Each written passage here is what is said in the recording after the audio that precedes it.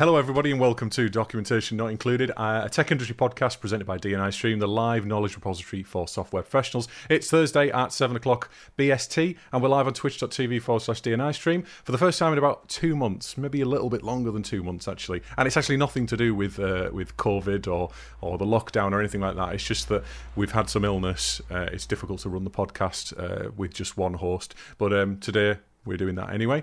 And we can only apologise. We will do better. We've got a guest this week, and we've got a guest next week so far, so hopefully that will continue.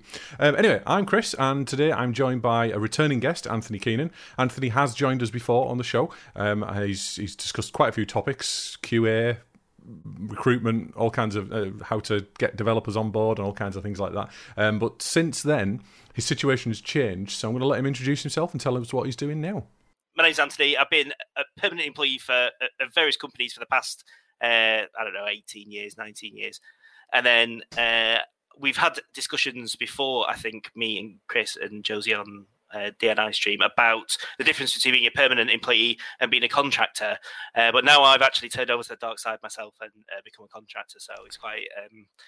Chris spent a lot of time laughing at me. And, we need to sort this language out first, because I am offended by the use of the dark side there. Right?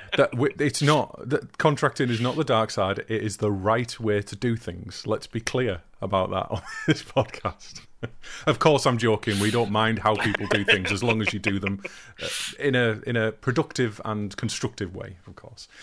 I think there's a place for, and this isn't the subject of the podcast, but I think there is a place for both. There is a place for contractors, and yes, there's a place for permanent employees, and you need a mix of both depending on what your project is. Absolutely, and we pretty much advocate any way of developing and being part of a development team on this podcast. But we are more we do lean more towards the self-employment side of things because of who runs it, Josie and I. Anyway, so. Before we get going, let's get on with the icebreaker question. This week's pretty simple. Let's ask it. Just simply ask it, right? Which decade do you love the most and why? It's got to be the 80s, I think. Knew that was coming from you. Yeah, best music. You can't beat like Dayglow socks and stuff. Maybe that was a bit more sort of early 90s, but anything Dayglow was 90s, yeah. Yeah. Every picture of me in the 90s, I have this haircut, by the way, but this is not my normal haircut. This is because of the lockdown, and I haven't been able to get my hair chopped. I used to have centre parting, and every time I see a picture, I'm wearing a bright Dayglow shirt of some description, and it's like bright green. It's like the cycling gear that we wear, It's hideous stuff. Yeah. I was the same at school. I had a centre parting because that's what everybody had. Didn't suit me. Didn't fit my hair. It just used to stick up and look like a hedgehog. I mean, it's not much better now, but. Well, I said mine's hideous at the moment. I've got this. My wife, who's just actually commented on my beard in chat, she gave me this, so I look like footballers do. That when you see and they've got. When they've got long hair and they put that in when they're running around, or tennis players. I look like one of them every single morning until I get to a point where my hair kind of drops after I take it out. It's hideous.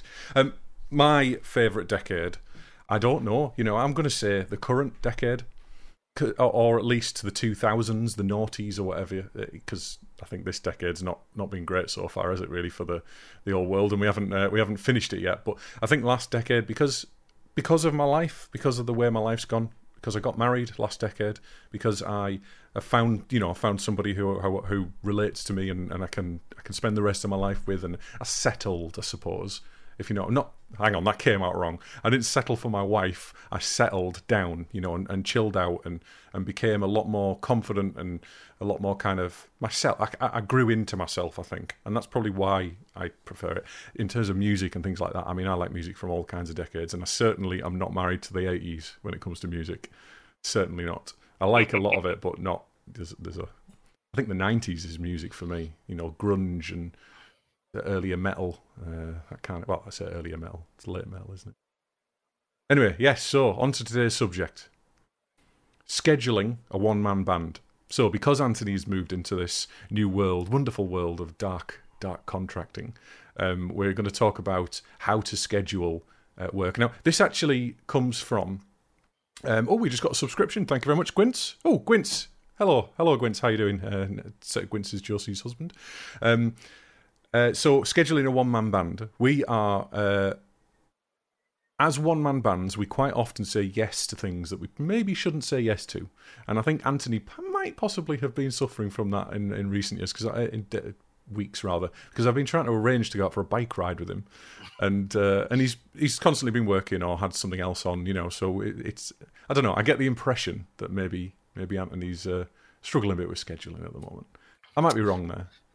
No, I definitely. I think the biggest issue is back when I decided to do this in January, I started speaking to sort of various people who might have some work for me to do, but then nothing came of it until April. So what's that? 2-3 months in between. Mm-hmm. But then 2 or 3 different things that I've been talking to people about all came up at the same time, and then you don't. It's difficult to know to say no to somebody after you've been speaking to them for that long, and you're not sure how long all of the contracts are going to last. So you think, oh, maybe I can juggle them and see what happens. And I suppose that's the difference. That's a big difference between being a contractor, where you're always thinking about work, the work you're doing now, as well as what you're going to be doing in sort of 3 to 6 months. Whereas when you're permanent, you just sort of turn up at work and go, well, I'll do whatever you want. You pay me, I'll see you. I'll have, If I get fired, I'll get another job or something, whatever. Yeah, you get work given to you as a permanent employee. Essentially, it is your employer's responsibility to give you the work. Whereas when you're a contractor, yes, your clients might give you work, but or not just a contractor, any kind of technical service provider, or any kind of service provider, to be fair. But when you're contracting, you have to be always finding work or trying to win work or selling yourself to get more work. And I have exactly the same situation. It's called feast or famine, isn't it? Where you basically have everything on the table at once. Right now, I was expecting to finish a contract kind of at the end of June. At the very beginning, June, end of June. Very beginning of June, I had 2 other opportunities that came up to me, because I thought, it's coming up to a month, I'll start speaking to people. And both of those opportunities have come to fruition. I've got another phone call yesterday or the day before, or email rather, that I have since had some phone calls about another piece of work, which is luckily only small, but probably or could potentially turn into more. And then the current client that I'm working with have wanted to extend me for 4 months full time. They want 7.5 hours a day out of me. So it's just, whoa, all at once. But you can't say no to it all, because you say no to one of those clients and the other one, and then they'll go somewhere else, and then they'll forget about you, and you won't keep them as a client. So the way I look at that is, in that situation, I look at that as a potential business expansion opportunity. Trying to juggle the work yourself if you can, but if you can't, try and outsource it. Try and subcontract it. Try and substitute yourself if that's the situation you're in, if you can, because that allows you to take more clients on, and then potentially to give you more work, and then potentially you can build a business and start maybe employing people to help you with that work as well. Maybe that hasn't even entered your head at the moment, Anthony. I don't know. To be honest, I have considered it. It's one of the reasons I wanted to work for myself is to not have the responsibility of managing other people, which is something that I always sort of ended up doing, being permanent. But it may be something that I do for a short-term contract, or So it's, what one contract is pretty much full time for 6 months, and another one is sort of bits and pieces here and there, but may turn into something longer. Now, with a bit of luck, it'll turn into something bigger just as the other contract ends. But in reality, what's going to happen is they're all going to smash into each other. And, I'm going to end up needing to find somebody else to help me out. Or do you have a worry about setting expectations with your clients then? Do I ever worry about setting expectations? So I know you're quite new to it, but when that happens and you've got a clash and you've got an override and you don't want to say no because of everything we've already mentioned, what happens then? Do you either say yes with the expectation you are going to subcontract, and do you set your client's expectation, or do you want to set your client's expectation that you're not going to be doing the work? Or does it not matter? Do you just take the work on and get on with it? I think if I was going to get somebody else involved, if I wasn't just swapping me out sort of temporarily, if I was saying, this contract is a bit too big for me to take on at the moment, I'd need to take on somebody else, and then we'd have to probably discuss, how we arrange that. I'd be happy to do that, and I have thought about having that conversation with one of the clients, if I need to, if I can find somebody to help me. Yeah. But yes, but the one of the sort of good downsides and upsides, I suppose, this month has been we had a project from a client at a really tight deadline, and he said, can you do it that time? And I said, well, we'll try and get it done for them, and I did manage to get it done, but I've obviously worked weekends and late. But compared to being a permanent, where I was just salaried, they were happy for me to bill them for the extra time. So I've essentially worked, I think, probably the whole month's worth of full time, like a standard month of full time, but in the first sort of 2.5, 3 weeks of the month, and now I can have a week off. So I pushed myself to do it, but I'd thought about it and agreed to do it. I didn't have anything else on for those 3 weeks, but something could have come in those 3 weeks, and then I would have had to say no to that. But it's a juggling act, isn't it? It's difficult to know when to say yes and when to say no. And also, obviously, I am quite new, so I do want to build up a bit of reserve in the company, so that if I do have some downtime, I can still continue to pay myself. So I think possibly at the moment I'm more likely to say yes to things that maybe once I've got a bit more established, I might be happier to say no. Yeah, you got that war chest, as we refer to it. Yeah, exactly. Yeah, yeah. So, I think the there's a way to say no to clients as well, but keep them happy. A lot of the times I manage expectations constantly with all of my clients, and I'm always like, right, I don't necessarily say to them, I can't do that because I've got something else on. I say to them, are you okay having that by 2 weeks on Friday? Or are you okay having that by this? And if they say no to that and they push me for an earlier date, then I might start expanding and saying, okay, well, if that's the case, then I have to potentially find someone to do the work for us, or I have to shift some other priorities around, so let me come back to you. And then, remember, you've also, unless you're deep in the throes of a statement of work that you have signed off and said yes to, you can also say no to work. That's one of the beauties of being a contractor, is that you've got that, what we refer to as mutuality of obligation. We can say no, and the clients can also refuse to give us work as well. So we don't actually have, apart from the contract we sign, we don't actually have any obligation to our clients, or vice versa. But no. It's not just that; it's about the soft skills as well, and it's about building up that that set of clients and that relationship. And employees don't have to worry about any of this. And I don't think I could have a job these days where I didn't worry about this kind of thing, because I don't just like doing like the one thing. I don't like just coding. I know you said in the past that you really just want to code, but I really enjoy the business side of things and the stakeholder management and the, coming up with strategies and working, more than just writing code. I like that as well. I do enjoy, I enjoy design. Yeah. And coding. But yeah, a lot of the other stuff, I'm not so fussed about. But one thing that I have enjoyed being able to do is work on multiple projects and do a bit more of a range of things, as opposed to just working on the same sort of project or set of projects for 2, 3, 4 years while you're working at the same company where everything's very similar, and being a bit more. I've learned so much in the past 3 months as well from just working on because every time you pick up a new project, there's always something in there that you've never come across before, or a different business process that maybe you've not worked with before, and that sort of stuff. And different people. You can't forget the people. That everybody does things and has different terminology for something. And although almost everybody does things the same way, they just think they do them differently. It's still interesting to learn that. And I tell you what, just that alone has made me a better communicator. Just being able to. And it's made me less. There's something that's been happening with one of my clients over the last few weeks. I've been building something up, and they've finally, like I'd say in the last few days, agreed to something that I suggested months ago.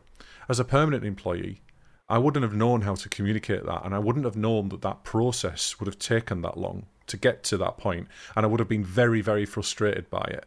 Although there have been moments of frustration, I haven't blown up because of it, if you know what I mean, and I've dealt with it in an organic and understanding way, whereas I wouldn't have done that in the past. And that's a significant change to me from when I was a bit younger and probably a bit more naive as well and less experienced.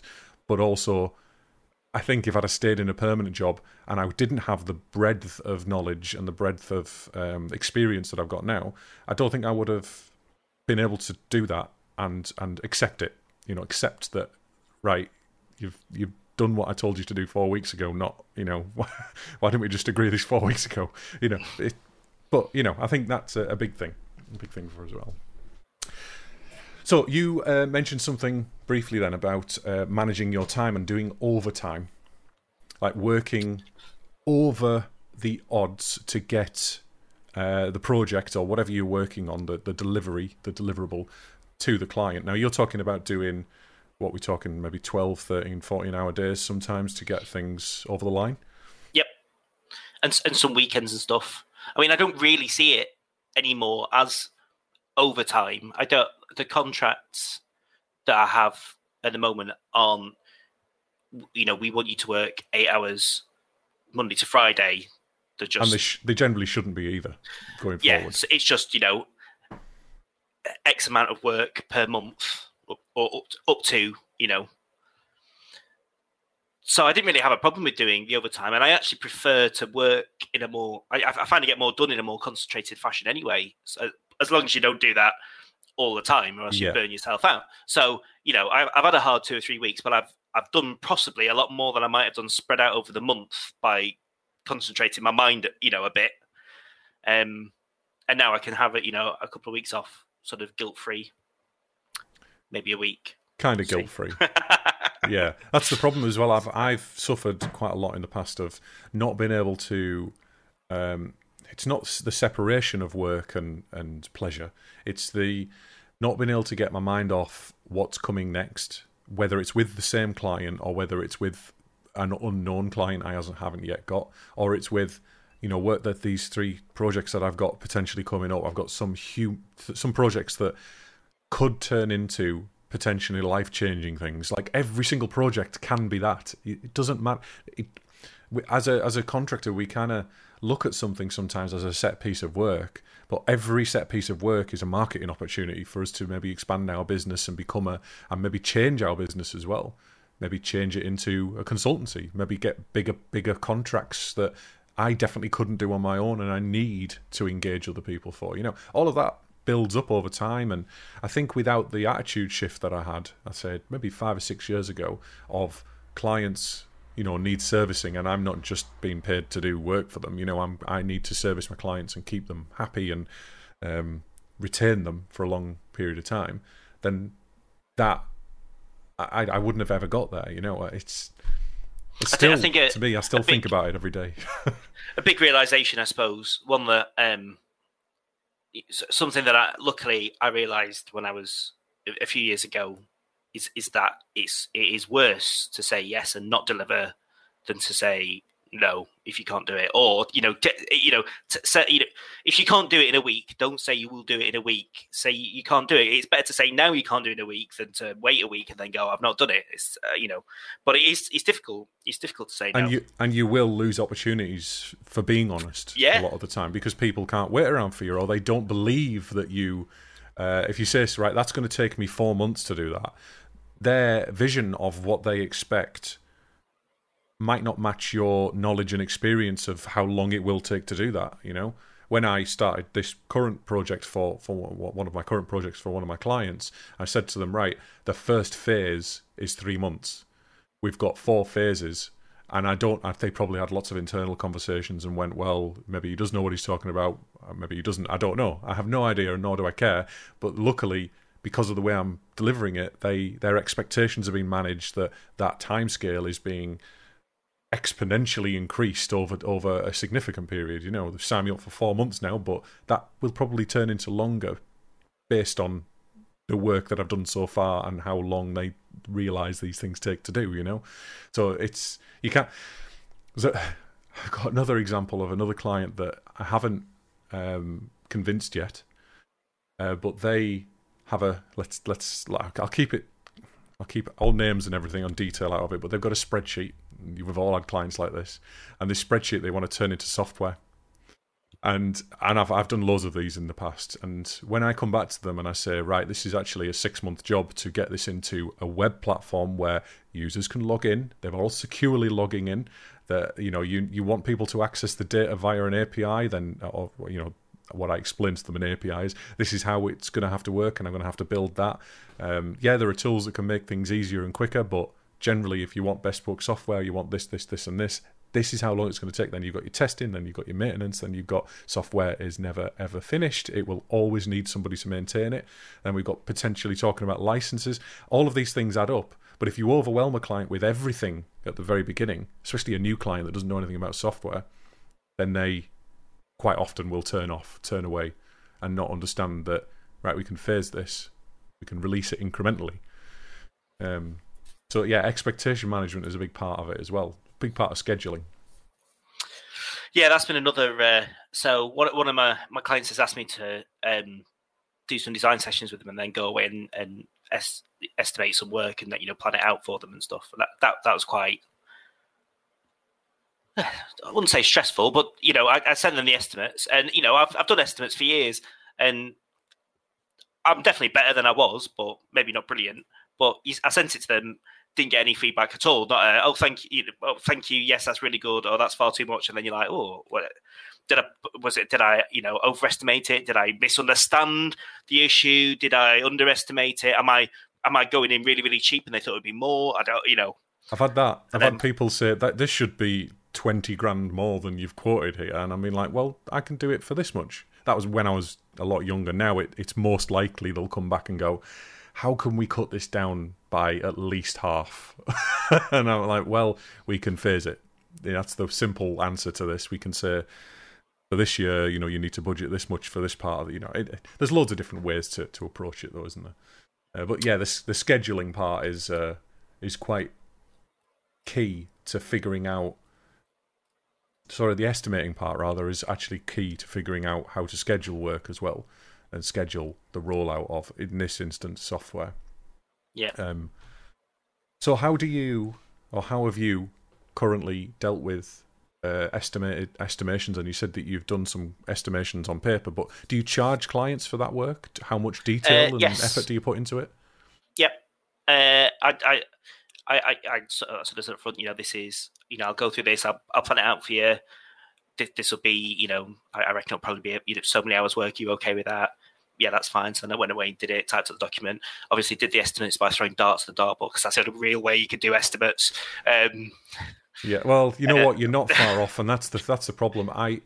If you want real solid estimates for something, the way that I tend to do it is you have to break down every single requirement down to its granular parts, and then you need to assign a number to it that you think off the top of your head it's going to take, like physically development. So that one thing there, that login form, is going to take me 2 days, because I need to do the back end, I need to do the front end, I need to do the database, I need to do everything else. All right, so that's going to take me 2 days to do that.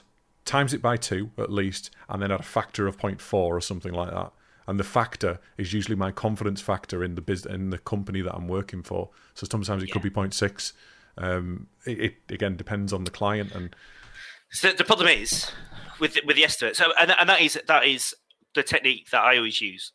Break it down. And can I break this down again? Because every time you break it down, if you look at something and go, oh, that's maybe 2 or 3 days, well, then you break it down and then start thinking about each thing separately, and suddenly both of those things are 2 days each. You're like, oh, suddenly I've got 4 days, and then you go, oh, maybe I can split that down, and then so that is, what I find the most useful technique for estimation is to look at the problems. The more granular you get, the more time it takes. You spend estimating it, and then you're like, oh, yeah, and then how it's like. Right, if you want this to be okay, the more time I spend estimating it, the more accurate it's going to be. But you've still got contingency, you've still got testing, you've still got potential bug fixes. Even if the code comes out almost perfect, you've got changes that you aren't going to anticipate, and this is where the agile thing comes in, that you've got constant feedback coming back from customers. But then if you want agile, you have to put CI and CD in place, which takes time to put in place and implement and design, and it's impossible to really to properly accurately estimate. And how sure is the client that their requirements are correct? Very rarely. Very rarely are they even 10% sure. So, But that's our job, is to explain to them what all this is. As a consultant, when I have my consultancy hat on, it is all about educating, and it's all about gaining confidence with the client and making sure that they understand why this is going to take so long without baffling them.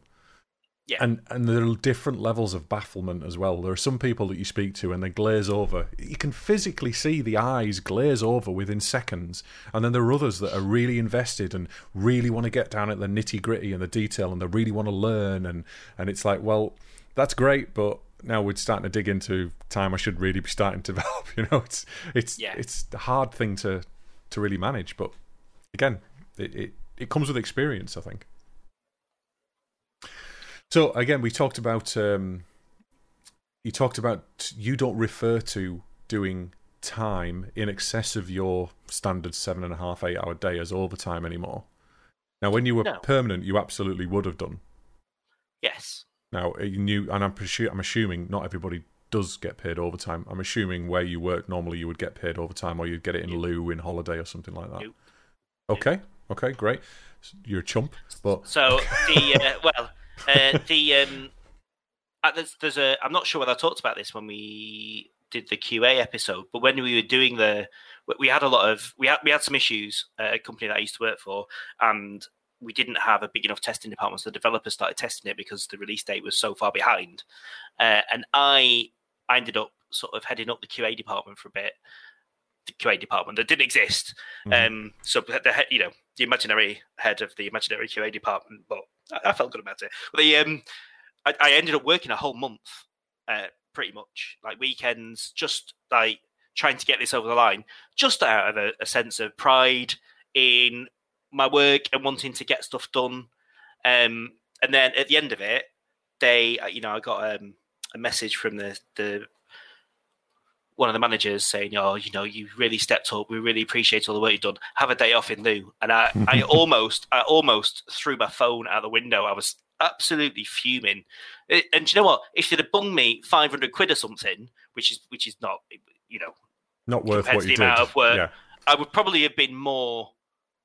I'd probably have been, oh, that's a kind gesture. But give me 1 day back of the 8, days and evenings and everything that I'd done back, and I felt was quite insulting. And then from that point, but as soon as they'd done that, next time they needed a volunteer, I was like, no, sorry, it's not, That's the thing, the burning bridges. If they don't treat your employees right, if you don't invest in your people, and I'm not just talking about treating them well when they put extra effort in, I'm talking about investing in them in the long term, giving them training, giving them things that they want to do and want to work on and are interested in, not just treating them like tools.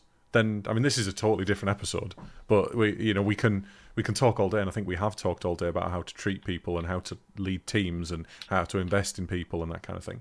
But yeah, I don't know how we got onto that, to be fair. I don't know how we talking about overtime, but now you see, there was a project, it needed to be in a short time frame. I worked the extra, I'm getting paid for the extra. I'm happy, it was a difficult couple of weeks, but I've like I said, I'm filling up the war chest at the moment, so I was happy to do it. Did you get any thanks and appreciation from the client? I did, yeah. Yeah, so again, that's nice, and because you've got that professional relationship, I often think, because it's not a relationship of service, it's a relationship to provide services, and it doesn't sound much different, but it is distinct. You have this professional business to business communication with them and understanding with them that everything that you do is essentially costs them money. So they hopefully, there's two type of clients in that instance. They either really appreciate it, and yes, they want to cut down on costs as much as possible. They don't want to just pay you willy-nilly, but they appreciate your time and they pay you for it. Then you've got the others that will nitpick and pick everything out of every single penny that they spend on you. And to be fair, usually those kind of clients are ones you want to back off from most of the time. The ones you want to sack because they don't appreciate you. And at the end of the day, you're giving them, you're charging them what you charge them because of your expertise and your years of expertise, and the fact that they have the flexibility of not having you around all the time and calling on you when they need you. There's a lot more to it than just that contractor or that person over there gets paid 15 times what I get paid. And it's like, well, what about the 9 months I was off last year? Anyway, Getting onto different subjects here again, where we're getting carried away. You see, I know what you mean about the clients who nitpick over every hour that you charge and whether you did what And I have been, touch wood, quite lucky so far that I've not had any problems with any of the clients I've had. Obviously, I'm quite new, and I will come across people like that. I know I will, but I have worked really hard for them as well. Yeah, and that's the thing. A lot, and I have to say, a lot harder than I have done when I used to be a permanent employee, which is another thing. If you be honest with yourself, are you money motivated, or are you motivated because of the pride that you have in your work, or is it a bit of both? So that's a good question. I mean, I'm not doing extra hours because I'm money motivated. I was doing the extra hours because I promised to get a project delivered by a certain date. I actually don't, like I said, I don't need to work as many hours as that. But I'm happy to do it for a bit to build up my war chest. But yeah, I do get invested in things. I want to make sure I do a good job. If I promise that I'm going to do something and deliver it in 2 weeks, I will work as hard as I can to do it. And I would be really upset if I didn't do it on time. And that's the same with me these days as well. Yeah, fair enough, the money's lovely, but that isn't the point. I've had some projects. There was one in the last few years. I worked 18-hour days, 7 days a week, for about 3 months to deliver a project, considering that I also helped the same client and managed the whole process to recruit quite a few additional developers to help with the project. Because when it took me on, I said, this cannot be done by just us two. We need to have someone to test it while we're developing. We need someone to have to do all of the ETL work and everything else, because we've got 500 things to do when we've only got 2 hands to do them with, and we need them done yesterday. So I managed to get the project done, but I got no thanks for it because it was such a high-stress project, and all they saw was the amount of money that they were spending on it. But we got it done, and we got it done 2 weeks before it needed to be done as well. I came out of that contract with tons of extra cash, but I felt, even though I delivered, because they didn't even slightly appreciate what I did and how much effort I put in, I felt quite horrible about the whole thing, I've got to be honest, because again, they took the human element out of it, and it doesn't take much to say thanks, I know. I have to say that is one of the things that I was worried about. One of the reasons that I was worried moving to contracting, not having that relationship with people. But actually, I think it's early days. It's different, but I have got relationship with different people, and I think they do appreciate the work that I'm doing so far. So, and I think that's the thing, is you've got the different relationships. I don't go out on work dues with people anymore. I don't really socialise with people, and so sometimes, to be fair, even in meetings when I try and be a bit light-hearted, they're all business, because they're paying for my time. And they want to get to the points that we need to get to, and that's fine, and I have no problem with it because I've got other outlets for that. I've got my friends and bike rides and everything else I do. But I think, you don't get the same element. We're getting off scheduling here, but we don't get the same. We don't get the same element of camaraderie as employees do. I can't say I miss it that much, but I also do miss it as well. I've got to be honest. I do miss having a drink with friends after work sometimes, and just generally socialising. But well, we will be missing having a drink with friends the past 3 months. No, well, again, I haven't done it for years, so I can't remember what it's like to be in a pub. And I feel like I'm wasting my time in a pub now because I'm so productive. I do so many things. I don't drink. I don't really do anything. But anyway, right, so the point I was trying to make with that 18-hour day thing is that it didn't feel like overtime. It didn't feel like I certainly wasn't doing it for the money. But in the end, it needed to be done to get the work out, that I'd agreed to do, because I felt an obligation. And I don't know if it was contractual or a pride thing, but it certainly wasn't motivated by money or anything else like that. It was more about, I said, I've put a lot of time invested into designing this piece of software and to designing all, even designing the team that needed to be, in place to actually deliver it. I feel like I am directly responsible, when in reality, nothing would have happened if I didn't deliver that. They'd have got somebody else, They wouldn't have sued me or anything like that, because that isn't really how the software industry works, no matter how much you look at it, unless you are an agency providing, a huge piece of software for a particular client, that, big company client. But yeah, I think the scheduling part of that, there wasn't really any scheduling. It was just ad hoc, get it done as much as you can. And I certainly put in more effort than anybody else did. And what was the reason that you were doing those 18-hour days? Was it because you misestimated it, or was it because the client had an unreasonable deadline, even though you told them that it was unreasonable? Utterly unreasonable. And I said, even with the people that I told them that we needed, basically, let's think about it in this way. Try and imagine, well, you've probably been in this situation, try and imagine squeezing 2 months' worth of work into 2 weeks. Try and imagine that and what you would actually need to achieve if I physically had to write code for 2 months solid, 7.5, 8-hour days to actually get what I needed to done. I'd estimated it right, because I keep my own timesheets, and I actually looked at it at the end, and I was a little bit ahead of where I needed to be, but there's no way I could have done it, even though I knew how to do the other people's jobs that we took on. Because I designed the system. I was like, I can put all this together. It's going to take us 6 months. No, we've got 3 months to do it. Okay, well, we need this to do it. That's how it was. So it was their unreasonable expectations and their complete lack of understanding when it came to the technical aspects as well of what was needed to achieve what they wanted. But it was a very high pressure environment and not a very high turnover of employees in general, I think, not just the developers. It was interesting. Anyway, it was good. I enjoyed the challenge, but yeah, it wasn't very nice at the end when you just suddenly get a termination notice. I was going through an agency then as well. You suddenly get a termination notice from the agency because I think someone was talking about me behind my back, and in fact a contractor that I took on to help with something was talking about me behind my back and told a new person that was running the show there that I didn't like what I was doing or something. I don't even know. He was just a snivelly little bastard. Anyway, rant over. Right. Moving on. So, we haven't talked about the importance, really, of scope in this instance. So, when we're talking about scheduling our work, we need to have a scope first before we can even start thinking about scheduling that work in, thinking about how much overtime we might have to put in. The statement of work that we put together, the actual delivery of, or the definition of deliverables. So it's not requirement gathering, because that comes usually after a statement of work, or with the statement of work. It depends on which way you do it, I suppose. Yeah.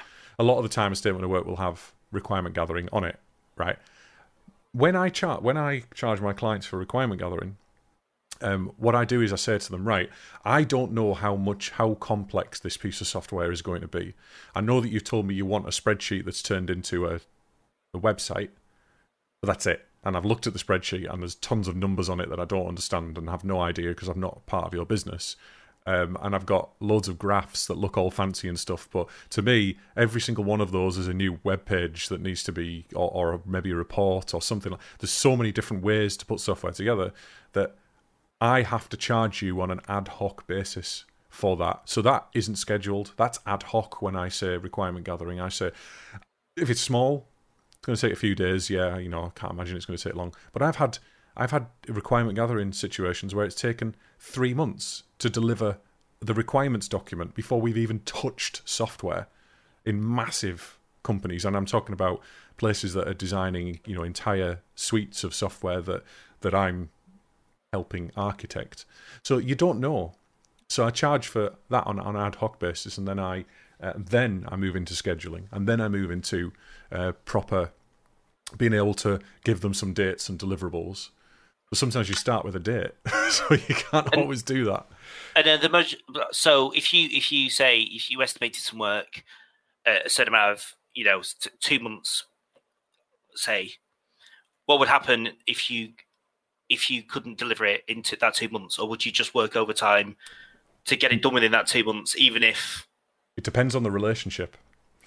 I mean, but most- obviously, if they change the requirements and that is the reason it's taking longer, that's a different question. But if you've just made a mistake with the estimation, you find out, how would you deal with that? That's entirely on me. However, we both know, and we've already said it a number of times here, the vast majority of the time, the clients don't know what they want. And they may very well have given you a requirement that didn't have anywhere near the right level of detail in it. But that's what the statement of work is for. The statement of work is there to say, if you want this in 2 months, then we need to determine what you need and what I can fit into 2 months. I cannot, even with 100 people, I might not be able to deliver what they want in 2 months, you know? And if I did need 100 people, then there's an extra overhead of administration and management and everything that I need to consider. So all of that feeds into the requirement gathering process. But if I genuinely make a mistake, if they say to me, it's usually on a smaller scale, so if they say, right, I want a single page of I keep using this spreadsheet, but a single page of a spreadsheet that's got a table on it. I want my clients to be able to log in. I'll start asking them questions about how the clients log in and what kind of, do we need security groups? Do we need granular access controls? I'll dig into that in the requirement gathering process. I want a single, and I get to a point where I agree with them that it's just a basic login, email, password. My brain goes off and thinks, right, this needs to be secure. We need to hash it. We need to do all these other different kinds of things. We need to have secure hosting. I'll cater for all of that within the process. If they sign a statement of work off and it doesn't include what they want, then it's not my problem. So I'll charge them for any extras. If I sign a statement of work off and I've messed up the estimations, or I've promised to deliver 3 months worth of work in 2 months, and I know that, then it's on my head, absolutely, and I have to work overtime to do that.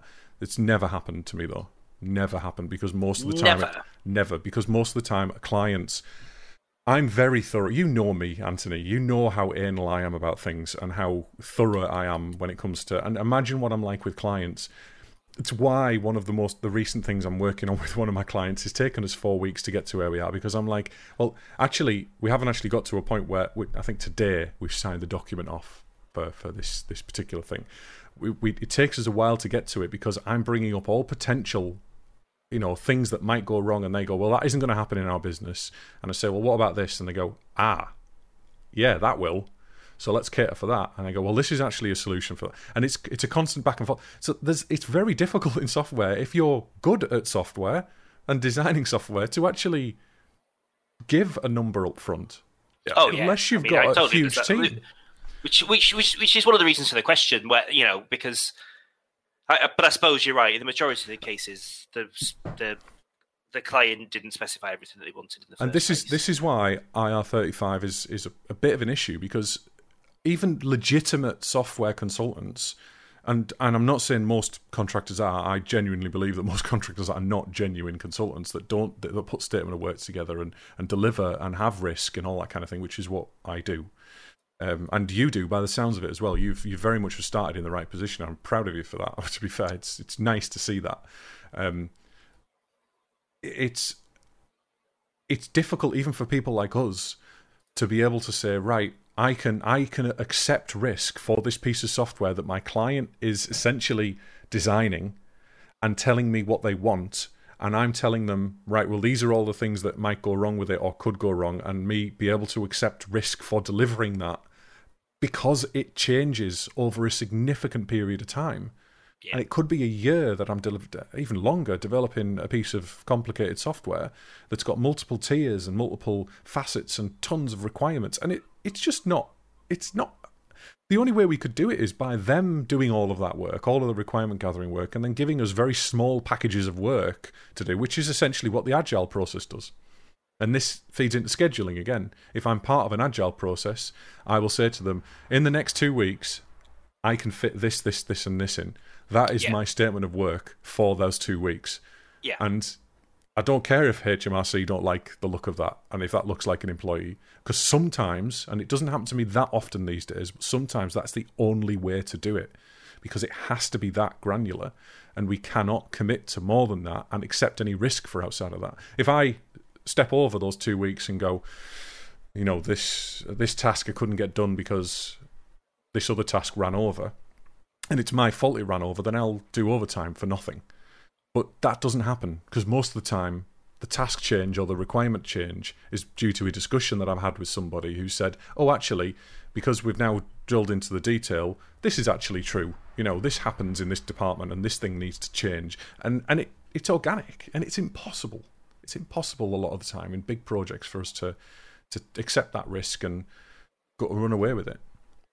And who's going to prove it, even if we do? Yeah. It's so difficult to define.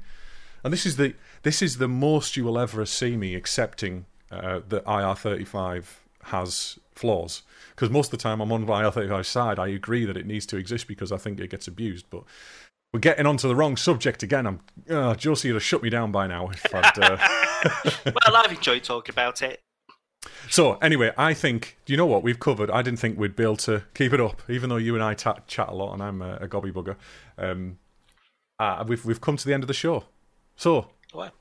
Yes, before we close out, I'm going to do our Bring Your Own Manual, which is our chance to talk about something that we've learned in the last week or the last 2 months, because we haven't had a show for that long, recently. Anything that we've learned. So, Anthony, have you got anything that you can share? Technical, non-technical? Could be. Doesn't have to be anything to do with what we talked about. Well, I can tell you. Well, I was talking to you about it before we started, but my what is it? Bring Your Own Manual. Yes. Is buy cheap, buy twice. I think is the.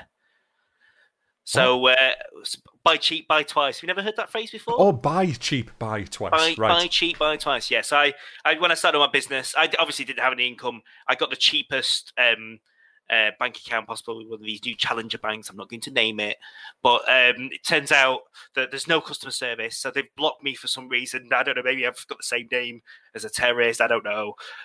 But I've suddenly not been able to pay any bills or myself or get any direct debits paid, and it turns out there's nobody I can speak to, and it's been like this for over a month now. Buy cheap, buy twice. I'm currently setting up my second business current account with an actual bank that has an actual building that I can storm into and start shouting at people at. I said I'm lucky with my bank. I don't have people I can talk to, but I haven't had any problems with it, luckily. But yeah, I don't envy that situation at all. Yes. My BOM is a little bit more technical. I've got 2 little post-its that I've got down here that I've had. I'm gonna use one that I was stuck on a problem. I was writing a script for it was a PowerShell script, PowerShell commandlet. I was writing for a bit of ALM work, migration work, and I started writing the function, and it was just a really simple like string replacement function or something. It was a bespoke one. I needed to replace specific strings, and I thought I need to do that 6 times, so let's put it in a command in a function of its own. Really basic scripting, not TDD, which is my thing normally. But anyway, I called the parameter input, just $input, and I started writing it, and I ran the script, and it wasn't doing what I was doing. No errors, nothing was happening, just wasn't doing anything. It wasn't even outputting, and I started debugging it, and when I was debugging it, the input variable was right, and it was setting it, and it was changing it, and it was outputting it, but the actual output of the script wasn't processing right, and I was like, that's just not possible. And it turns out that in PowerShell, input is it's a reserved variable name that it isn't documented anywhere. It's reserved for a very specific instance of when you use it within a pipeline. Not going to go into the detail, but basically it was reserved, but it's not documented, and it doesn't tell you off for using it anywhere. If you called a variable input or you called a parameter input, it wouldn't set it, and it wouldn't allow you to mutate it outside of the context of the... And I was banging my head against the wall for about 4 hours on this one little thing. Maybe not 4 hours, but you know what I mean? It felt like 4 hours. Annoying. Well, so don't use input variables. I have to say, I think your mistake there, Chris, was using PowerShell. Hey, nothing wrong with PowerShell. Every time I look at it, it makes me want to stab myself in the eyes. I'll tell you what. I don't know.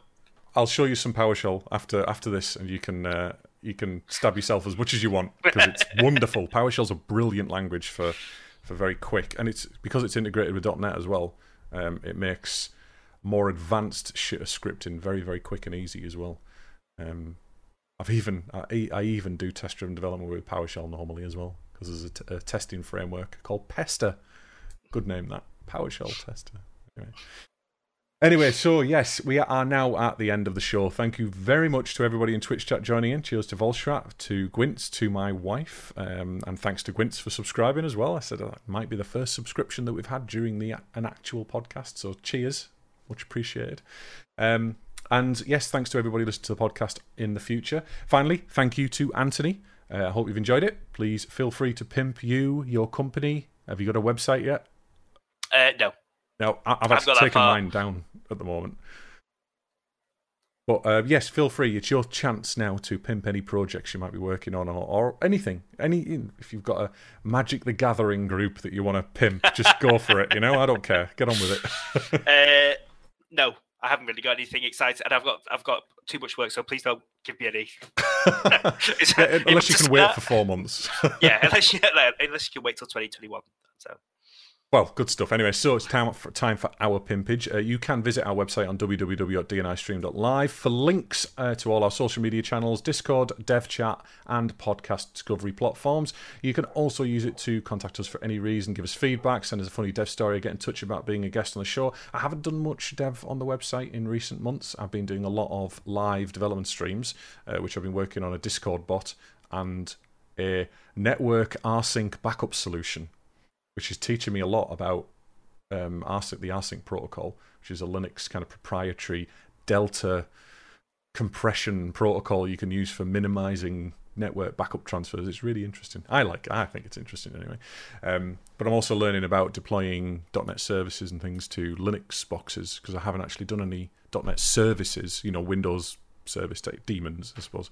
So I'm doing that at the moment. And you can give us feedback, as I said. Lastly, do not forget to follow us on Twitch if you are a new viewer, twitch.tv/DNI stream. And we hope to see you all next week. Thank you very much, Anthony, again. Thanks to everybody in chat. And we'll see you next week. Bye-bye. Bye.